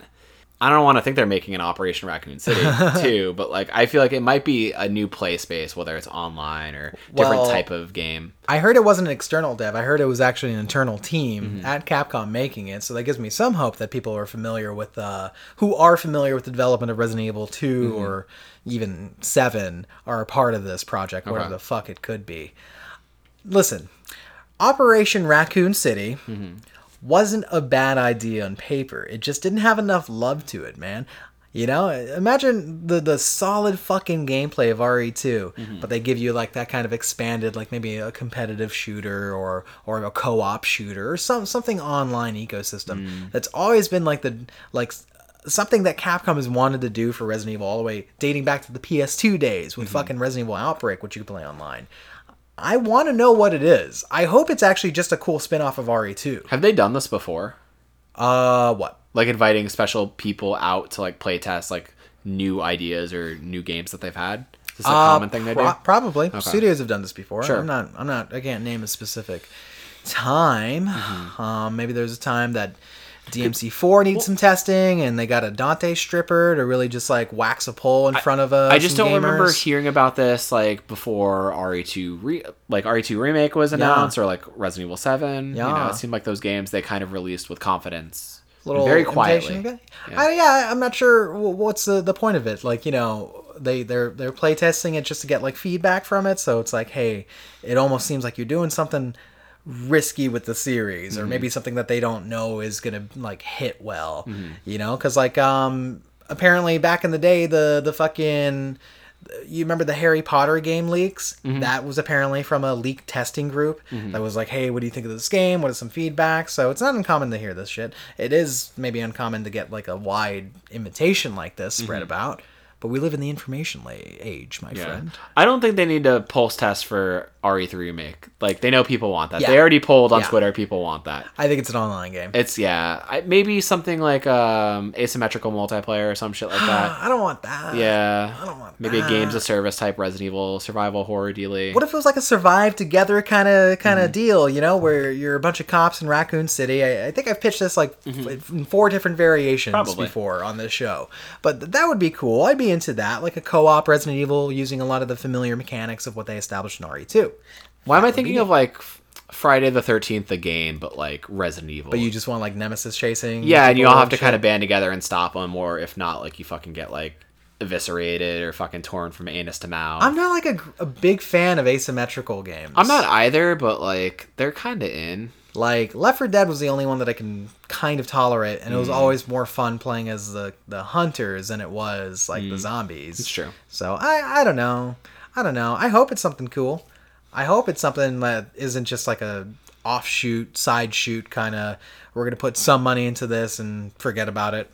Release it episodically. If they do it, I would want it to kind of stray away from the grounded approach that the mainline games are taking. Like maybe make it a little more action-y, make it a little more fast-paced, more combat intensive. So you want Umbrella Corps? Nobody wants Umbrella Corps. Nobody wants Umbrella Corps, Daniel. That was a fucking mar on all of Capcom. It was. Somebody tried to tell me that it was going to be better than Operation Raccoon City. That person was died. Was it a GameStop advisor? He died. He ate his own words and he choked on them. He died that day. I don't know. We'll see what it is. Maybe we'll get that announcement at Gamescom. Maybe we'll hear nothing. Maybe Capcom will just announce more Monster Hunter DLC. Who knows? I wouldn't mind if they were like, hey, here's a fucking $20 Resident Evil 2 Mercenaries mode or some shit. Oh my god. Give me that. That would be so fun. Well, we talk about it all the time. Like, make the game but co-op. Just make the game but co-op. Just do it. Maybe that's what they're testing right now. It's like, hey, what if you could be Claire and somebody else can be Leon and somebody else is Mr. X chasing these bitches around? Oh man, we just made a game. Well, they did it a little bit with 3 games in this episode so far. Like the Survivors DLC, where they played around with different ideas, like using environments and like kind of like horde modes. Like when you're in the fucking gas station, you have to survive 100 fucking zombies. Yeah, it would be interesting to see more support for that game. I'm not expecting it, though. I feel like they're kind of well and done with RE2 to, like, have some other expansion come out, like, this late in the game. Okay. Like, I don't know. If anything, it would be standalone, you know? Yeah. So, we'll see. I want more Mercenaries, though. Give me Mercenaries Universe, where it's every fucking character from every fucking game. Every single one. Krauser, Leon, the Merchant, Ada, Chris. Like I said, the Merchant. Pierce. Who is the one? Carlos? Chief Irons. Carlos. Marvin. Marvin Brano. Marvin would be so good. Marvin be very good. Enrico. Sherry. Chicken Shit Vickers. Gotta bring Barry back. Alfred. And then the snake. Just the Wesker. The yawn. The yawn. Anyway, Daniel, it's time to get to our topic. Tots. Oh, we're going to get sued. Yeah. We have to throw away our bullshit veneers. No more funny ha-has. No more funny ha-has, Fuck, man. I spoiled them in the first hour and 20 minutes. I didn't do anything good. I didn't They're say all anything gone. funny. Fuck. Nope. Now you don't get a chance to, because we're talking about the violent video game debate. 2K19, buddy. Ba-na-na, ba-na-na. This shit's back in the rotation, the discourse of what's going on. Why? Because we did not suffer through one shooting. We suffered through about 3 in a fucking 2-week span. Mm-hmm. Two of those were within like 24 hours. Right. It was, what was it? The Garlic Festival. We had the El Paso shooting, and then there was another in Ohio. What the fuck? So back to back that we're just like desensitized to it. It's like it's not a surprise when it happens anymore. But of course, because that the politicians need someone to point to, go like, oh fuck, the NRA, they're paying me well to do. They're in Trump's back pocket. They go, hey, video games are what's doing it. This violent fucking media is what the problem is, right? Much like in the late 90s with Columbine, they blamed violent music, they blamed Marilyn Manson, they blamed video games then. It's like they need a sort of like scapegoat. You know? I mean, Antichrist Superstar is a good album. There's like, that's not like, you can't really use that as like a thing to blame anyone for. Maybe like, what does music sound like if you do a bunch of heroin with Trent Reznor? Yeah. Like that is like, I blame that, but that's not. But here's what Trump is saying about video games. By the way, I've collected some of his words, and that's never something that I want to do on a Sunday. Never make me. This do is that a tainted document. Attorney, we're gonna delete this doc immediately after. So right after the El Paso shooting, the Orange decided to say we must stop the glorification of violence in our society. This includes the gruesome and grisly video games that are now commonplace. It is too easy today for troubled youth to surround themselves with a culture that celebrates violence. We must stop or substantially reduce this, and it has to begin immediately. End quote. Now, it's a very familiar statement because he said basically the same thing right after the Parkland school shooting in 2018. His quote was, "I'm hearing more and more people say the level of violence in video games is really shaping young people's thoughts." End quote. Also, he's been on this train of thought for a while. Back in 2012, you can find the motherfucker tweeting, quote, "Video game violence and glorification must be stopped. It is creating monsters." It's a punchier way of what he said basically this year. Yeah, so that is the conception of games, that if you're playing Call of Duty, oh wow, you're just going to want to do that in real life. You can't tell the difference. Apparently, we lost our ability as a society to distinguish between not reality and reality. That's news to me. Then again, Trump doesn't live in reality any of his fucking days, so it kind of makes sense that he would think fucking video games could do that to a person. Well, there was a knee-jerk reaction that kind of happened as a result of this. The shooting in El Paso was at a Walmart, and there was a kind of a movement internally for Walmart to take down just advertising for violent video games and stuff like that. Yeah, they took down all this advertising. Of course, they didn't, remove their guns that they sell. Did you know that in all of these shootings, a gun was involved? I thought so. I didn't think it was a rubber chicken. That was kind of a gun. Consistent thing there. Not really that, but there was an instance, I think, it might have been another shooting at a Walmart or somewhere where after it happened, certain Walmarts and areas raised the gun buying age to 21 specifically. So there was sort of like a response to that where it's like, okay, maybe we can do something internally to stop people from leaving here with a gun. There are other avenues and venues, obviously, pawn shops, gun shows, illegal means, or whatever. But Walmart had made a step to at least stop it. I think there could have been more of an approach that was in line with that versus what they ended up doing.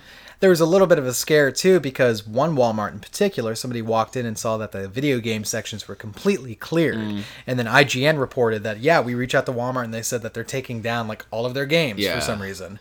And after they published that, Walmart reached out and goes like, oh, no, we didn't mean that. There was some confusion. We have no policy to, like, remove our games and da-da-da-da. Just the advertising. And then IGN got into a bit of a stink about that. Kotaku had to do a follow-up on that and all that shit that happened. It's like, oh, man, what a misstep. Yeah, it was a strangely passive-aggressive headline. I remember it was like, no, Walmart is not taking down sales of video games. I mean, how do you fuck that up? How do you not just talk to a PR person or somebody who's in charge of advertising or any of that and just make sure you get it because it seemed like it was a fucked up miscommunication. They went through their process too, and like what they like when they asked questions, they were just getting like very kind of like non-transparent quotes from Walmart representatives where it's just like, wait, what does that mean? It was just very unclear, but they still ran with the story because they did, you know.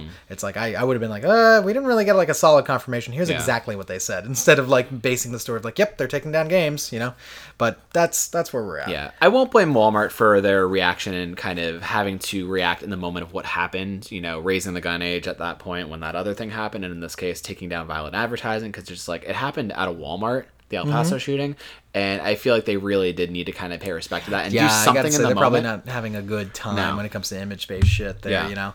And I will also point out, I remember when I was on vacation in North Carolina, my dad was watching Fox News, of all fucking things. I was like, what are you doing? What the fuck? He was like, know your enemy. And I'm like, what the? No. You don't have to suffer through their reporting. Like, you're going to get nothing but lies and be like, oh yeah, I heard this on Fox. No. But there was this fucking politician in Texas talking about it on TV, and like he directly said, oh, the shooter was living out his Call of Duty power fantasy. Like, said those exact words. You know, like, looked at a game and was like, no, that's the reason. That's the reason he killed. Not that he... Well, first of all, the killer actually said, like, I was targeting Latinx people. Yeah, didn't he do a whole white supremacist hate speech-filled manifesto that did. landed on fucking 8chan and Reddit and, like, really spelled out, like, yes, this is white supremacy. This is hate-guided. This has nothing to do with fucking video games. Really didn't. None of it. Really didn't. And, you know... wouldn't be a surprise that he'd be emboldened in the country where our president refuses to denounce hate groups like white supremacists. Almost like you're enabling it, huh? Yeah, like he has these fervent followers who really are emboldened and emblazoned by like his platform. He does nothing to dispel it, nothing to stop it. He's only perpetuating it. So every time this conversation has come up, and it's come up my entire life, ever since I've been in the video games. Sure. What is the correlation between violent video games and violent people and violent adolescents, actually? And researchers always come out of the woodwork and go, hey, we have an answer for you. Sure. And here's what the researchers are saying. Here's an example. Quote, we found a whole lot of nothing. That is from an Oxford University researcher by the name of Andrew, Przybylsk. That I can't even Very do that. Polish. I don't know. Yeah, he told that to NBC News. Przybylsk published his study in 2019 titled "Violent Video Game Engagement is Not Associated with Adolescents' Aggressive Behavior." The study was conducted with 1,004 participants, in case you wanted a wide dearth of people there.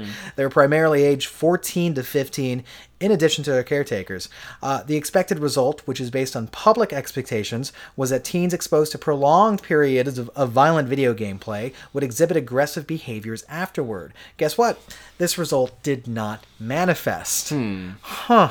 Interesting. That's a strange one. I mean, yeah, you have a sample pool of 1,004 people. You know, you figure something would show up, but no. Actually, in the case where violent media does affect people, it's 0.0000001% where they attribute their behavior to this sort of media, you know? And it's a hard thing because it's like, I think we talked about it before. Maybe a violent impulse or an aggressive thought does not mean it translates into an outward behavior or action. You know? We had this conversation at the tap room the other day where you asked me, you're like, do you think violent media, video games and stuff can, in fact, like, affect people and make them do these sort of things? And I'm like, well, yeah, violent media can affect people, but it really comes down to, like, the individual. How impressionistic are they? How likely were they to act on violent impulses in the first place? Sure, you can say that video games are, you know, violent, because they are, but as two people who have been playing video games for almost all of our lives, we can have all the fucking passing power fantasies and thoughts that we want, but the thing is, we don't act on them. You know, we keep video games in the space that they're intended to. We have our sort of fantastic voyages and Call of Duty and these games, and we play it out there, but like outside of that, like, it doesn't leave the video game space. We don't become violent because of what we're doing. We just play the game, you know? But it's almost like a person has inhibitions, you know? Yeah. In the same way that you may have a shitty thought about someone in front of you and refuse to say it for the, you know, the sake of politeness or, you know, just because that's a social norm. that's a simple example of like everyone goes through like an impulse essentially, and it's the difference between whether or not you act on it, because it's like maybe somebody understands consequence. More often than not, you may have instances where, well, actually in these shootings, these people didn't care about the consequences. They were so engrossed by their own hatred that they were going to act on anything. So, and maybe it's not just like one external factor that's it, but it's an interesting conversation, because to say like, what we're finding out from the research is that there isn't a strong correlation, or it can't be proved or disproved one way or another. And I found a really cool article. This was written by Jane C. Tim on NBC News. It was titled "Trump Suggests Video Games to Blame for Mass Shootings." It was a fact-checked article. So she actually, this is all pulled from her article, so credit to her. Go give the click. James Allen Fox, a Northeastern University criminology professor and author who has written extensively about mass murders, said the attention to violent video games in the aftermath of shootings is an easy scapegoat. Fox said researchers have identified common characteristics of mass murders, including isolation, failure, and a tendency to blame those failures on other people. Video games appear only anecdotally. The Sandy Hook shooting perpetrator, Adam Lanza, liked violent video games, but he also liked the music video game Dance Dance Revolution, he said. Others, too, don't fit the model. The Las Vegas shooter had no known video game ties, and the Virginia Tech shooter played Sonic the Hedgehog. That violent people may enjoy violent entertainment, Fox said, wasn't surprising. But it also wasn't a motivating factor. Quote, if it really was that kind of a cause, given how many millions immerse themselves in video games, we'd have had a lot more problems, end quote, Fox said. I think even as a whole, we as Americans tend to imbibe a lot of violent media, whether it's TV. It's kind of ingrained in our culture, right? In our music, or in video games even, and you don't see the number correlation of like, there are millions of people in the world, they all take in all sorts of media, but the numbers don't correlate to say that, oh, since all these people take in this media, they're all going to react violently as a response. No, they don't. We can all have interest in all these things, but do we have the proclivity for violence? Are we violent people as it is, Right. So we're hearing over and over, like, if there is a connection, it is so nominal that you can't even consistently say that, yes, there is a correlation between violent video games and violent behavior. So why do violent video games, or video games in general, get thrown under the bus every time that there is a shooting or event like this?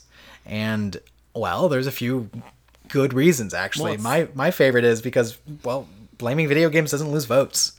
It doesn't lose votes for either Republicans or Democrats. There's no platform based around video gaming. There's no political fervor for it. Yeah, like it's just not a thing that computes. It's very different than, well, even the gun debate. It's different than abortions or, any of that. It doesn't hold a lot of stakes, right? Because it's just media. It's just pop culture. Well, until like fucking Sony's hanging out with like PACs and lobbyists, like you're not going to see a correlation, because video games and politics don't go hand in hand like that. There are little things that we see trickle here and there, like tariffs, like, okay, we're going to raise tariffs on video games, or we're going to raise exporting fees on certain countries because of like certain ties here and there. And like, that's really it. We don't see anything else outside of that. Or we have to raise the age, the ESRB, stuff like that. Like, we see little pockets of it, but as a whole, like, it's not a very politically leaning industry, No, not at all. And there's also that stigma still exists that video games are for kids, So, like, immediately that calls to mind when you say that, like, oh, video games are to blame. People are like, oh, shit, I only see my kids playing Fortnite. I should keep them away from it. Oh, my God. Like, we have a huge segment of the population out there that doesn't engage with these things, even though it's a growing industry and it's bigger than it's ever been. There's a lot of people, especially people in power, that are just like, I don't play games. I don't know. Fuck them. That's it. I think it's really easy to blame and point the finger at something you don't understand or don't know. It's easy to see a game like Call of Duty, one of the biggest selling franchises year over year, and see the advertising for it. See it at a fucking Super Bowl, or see it on major networks and see the gun violence and see stuff happening there and be like, well, shit, all these kids are playing it. Yeah, kids are playing it, right? That's like what's in their head. It's like the average person doesn't like think, oh fuck, this is a regulated industry that has ratings just like films. My kid can't walk into a fucking GameStop and not get Scott fired if he decides to buy GTA San Andreas, No, definitely an ID check needs to happen if that dude wants to keep his job. I'm not saying that it's like super mandated everywhere, just in the same way that there's probably some 17-year-olds out there that are still buying packs of cigarettes and getting away with it. Yeah, there might be slip through, or it might be a situation where it's like, oh, somebody's older brother exposes their kid to a game like that. But it's still the same thing as like, would you be completely fucked up about your kid's psyche if they watch Predator? You know, like, would you be like, oh my god, they're ruined for life because they watched a fucking the Rock in an R-rated movie or some shit, or you even look at the Fast and Furious movies, people are slamming cars into each other left and right just because they're not showing titties and saying the fuck word doesn't mean that's not violent media that has been deemed okay by a rating board, you know. So it's like one of those things where it's like, you're right. It's a lack of understanding of what it is, and it's a lack of understanding where I'm seeing this conversation where it's like, yeah, all games are like, you know, shooting in some degree or another, and it's like, no, those are just the popular ones that you hear about. There's a lot of different stories out there, like fucking Gone Home, or even the Journey. ones, like Journey and shit. People are playing Stardew Valley on their fucking Switch. We have a game like Switch. Dreams that is a fucking content creating bastion for people where they can create levels and do anything they want in it. Violent or non-violent, you know? But that's not the conversation being had, because the people that are having this conversation are the ones that understand it the least. And they're the ones with the platform going on to fucking, you know, TV and going like, yeah, these things are goddamn violent, and they've only ever seen fucking Mortal Kombat 3 at a bowling alley once, and they're like, oh shit, you could uppercut this fucking guy to death. Like, these shits are forming minds, and it's like, fucking no, man. No, that's not what's happening. Just listen to somebody. Listen to a researcher. But they don't want to hear that. No, they don't want to get like a popular indie dev on Fox News and fucking sit down and talk with them. Yeah. Get fucking Steve Gaynor to sit down and talk about like, well, my game's about, you know, somebody learning that their sister, you know, is coming out. And they'll be like, wait. About the human condition. What? Where's the guns? Where's the white phosphorus? Yeah, right. Like, what is this? And what comes down to it, another thing is that some of the people that are using this as using this conversation as a distraction are the ones that are trying to deflect from what we should actually be talking about. One, our gun regulation is entirely lax and inconsistent across states. You know what I found out? That not all states require a background check at point of sale. Not all states require a background check to buy a fucking gun at point of sale. And according to Giffords Law Center, quote, an estimated 22% of U.S. gun owners acquired their most recent firearm without a background check. Yeah. Wow. Yeah. It's alarming. Some states do, but a lot of them don't have to. That's egregious. And then it comes down to, we also have it where there are legal accessories that you can buy for your semi-automatic weapons to make them fire as if they were automatic. And they're perfectly legal, and it's totally fine. I would say that defeats the fucking purpose. Yeah. Like, why do you need those sort of attachments anyway? Why do you need that sort of accessibility and usability to make a gun more able? You know why, Daniel? Because what if there's 33 bores in your front lawn? 30 to 50. 30 to 50 bores in your front lawn, and you only had 5 minutes to take them out before they reach your family. I can't believe we're talking about this fucking meme. It made me laugh. But that is what it is, though. It is a deflection from the bigger problem, and the thing that needs to be addressed is gun regulations, safer gun implementation. Maybe lesser guns, but you have all these people who are like, but what about my Second Amendment gun right? Well, fuck your Second Amendment gun right if people are getting murdered. Like, don't you want to see lives be protected? Sure, still own a gun. We always talk about this, but, you know, what did Captain America say? We don't trade lives. We don't trade lives. I always think about what Captain America says. He also said, that's America's ass. That is America's ass. It's one of those things where I feel like if we can protect more people... I'm not even saying like get rid of the guns. That's my solution, but I don't think that's ever going to happen. It's literally never going to happen. I don't think that's ever going to happen. We are a nation ingrained in guns. Right. Like from the early 1700s. Gods and guns. Marilyn Manson was right. So like there's no walking away from that, but I don't think there's anything insane to say why can't we practice safer practices? You know, why can't people who own guns have to go through background checks? Or if they were recently like submitted to asylum or have mental health problems, why can't they go through more rigorous processes? You know, why can't they go through training? Why can't this happen? Why can't that happen? I always bring up my personal anecdote as somebody who had a mentally ill parent who killed themselves with a handgun. Like, why was that something that was so accessible? You have people who are more unwound and more violent than that buying semi-automatic weapons, buying automatic weapons, and shooting up public spaces. Right. Why is that okay? Why is that allowed? And why is it when the shooting happens, now is not the time to discuss it? Out of respect. No, now's the time to talk about it because we don't have enough time until the next fucking shooting that's around the corner. That's going to happen next weekend. We don't. It's going to happen over and over, and it happens the most in this fucking country. Yeah, you're not seeing it happen in Sweden. You're not seeing it happen in Japan, China, Russia. Like, United States has the consistently highest numbers annually for, like, gun violence. And it's been pointed out, all of these countries play video games as much, or if not more, than the U.S. does. In fact, Korea does. And they have way less gun violence than we do. So, what is happening here, actually? I can tell you one thing that I almost feel pretty certain about. It's not video games. It is not video games. I think it's just abhorrent laws that are too lax and just the amount of access that's given. The amount of access is why we have gun crimes. And it also doesn't help that our president is a white supremacist. Well, I was going to say, when you have like a figurehead who's propagating hate on a daily, really, and people are kind of leeching to that, you have him being violent and like racist and making remarks to people in his own rallies. You know, when people get kicked out, he's fucking making snide remarks and this and that. And like his supporters, fervent as they are, you know, they latch onto that. Right. They latch onto the words he says, his fucking xenophobia, his hate speech. So once again, we're sitting here having to defend video games of all fucking things, while the real conversation gets kind of steamrolled because Fox News won't air it. No, and I mean, it will never get addressed in a way that we feel is deemed right because, well, special interest groups, PACs. Yeah. The NRA spends so much money keeping these legislators marching with them, you know, keeping people in Congress, making sure that their bills pass and that there aren't bans or regulations. I think it's just really uncomfortable to have to get used to mass shootings being a signature of American life. You know, we have baseball, we have hot dogs, we have cookouts, and we have mass shootings in public spaces. It's almost like that is America's new pastime. Right. And, like, that's just not okay. That doesn't make me feel comfortable to live here, you know? No, not at all. Not at all. And until that gets addressed, I'm always going to feel that way. I remember this is the time when I was working...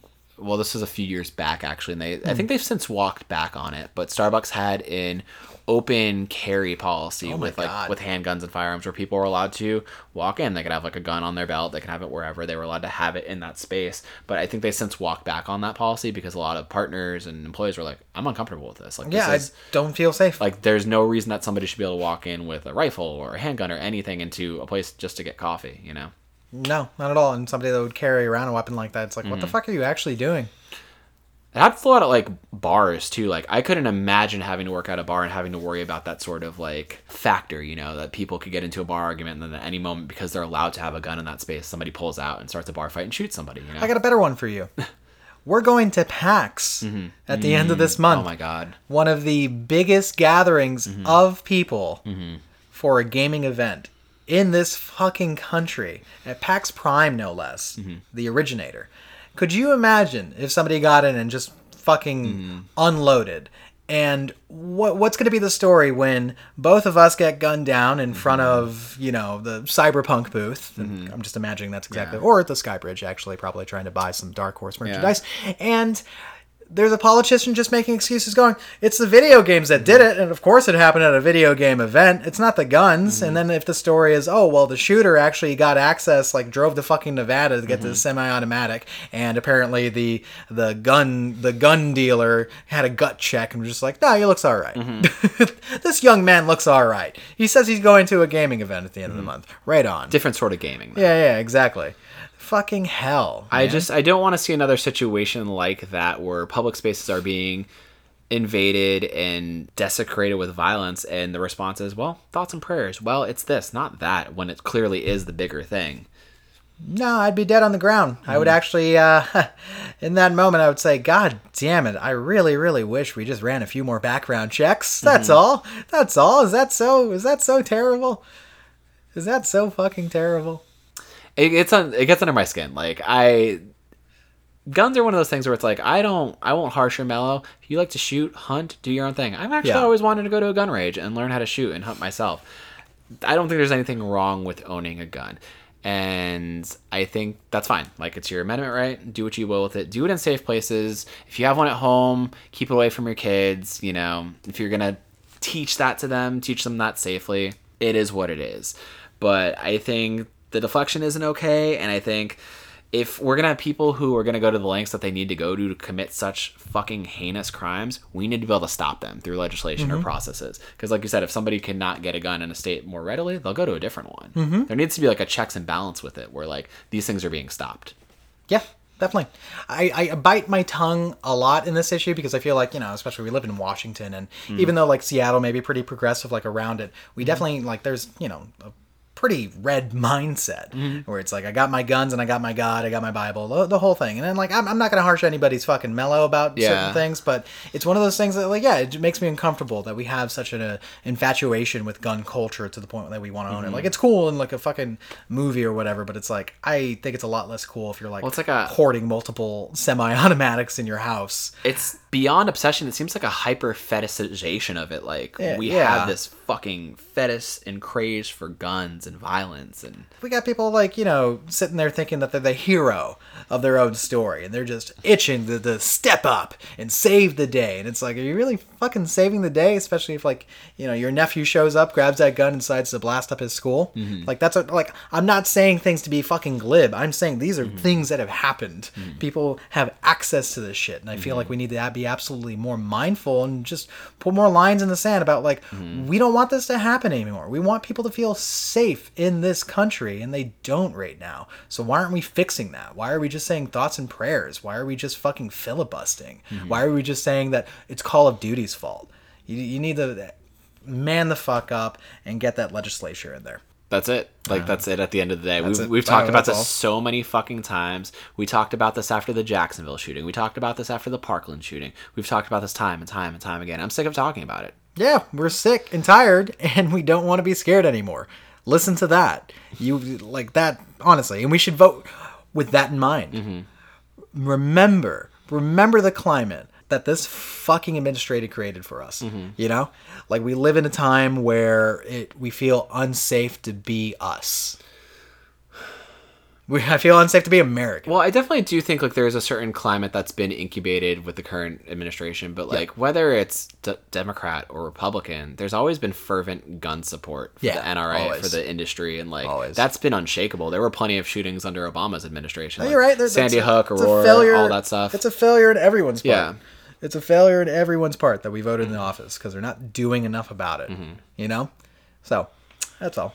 It sucks because the next one. Something like this is going to happen. They're going to blame violent media again. And like I said, violent media and all that stuff can influence people, but it's like we have the propensity to know right from wrong and know where the fantasy lies and to leave it on the TV, to leave it in our minds and not act out with it. But the people who they're the sort of people who are going to do it anyway, whether they saw fucking somebody playing Call of Duty or whether they spent the week watching Friends. Like they're just unwound people. I can guarantee you the El Paso shooter did not walk into that store with fucking Fortnite on his mind.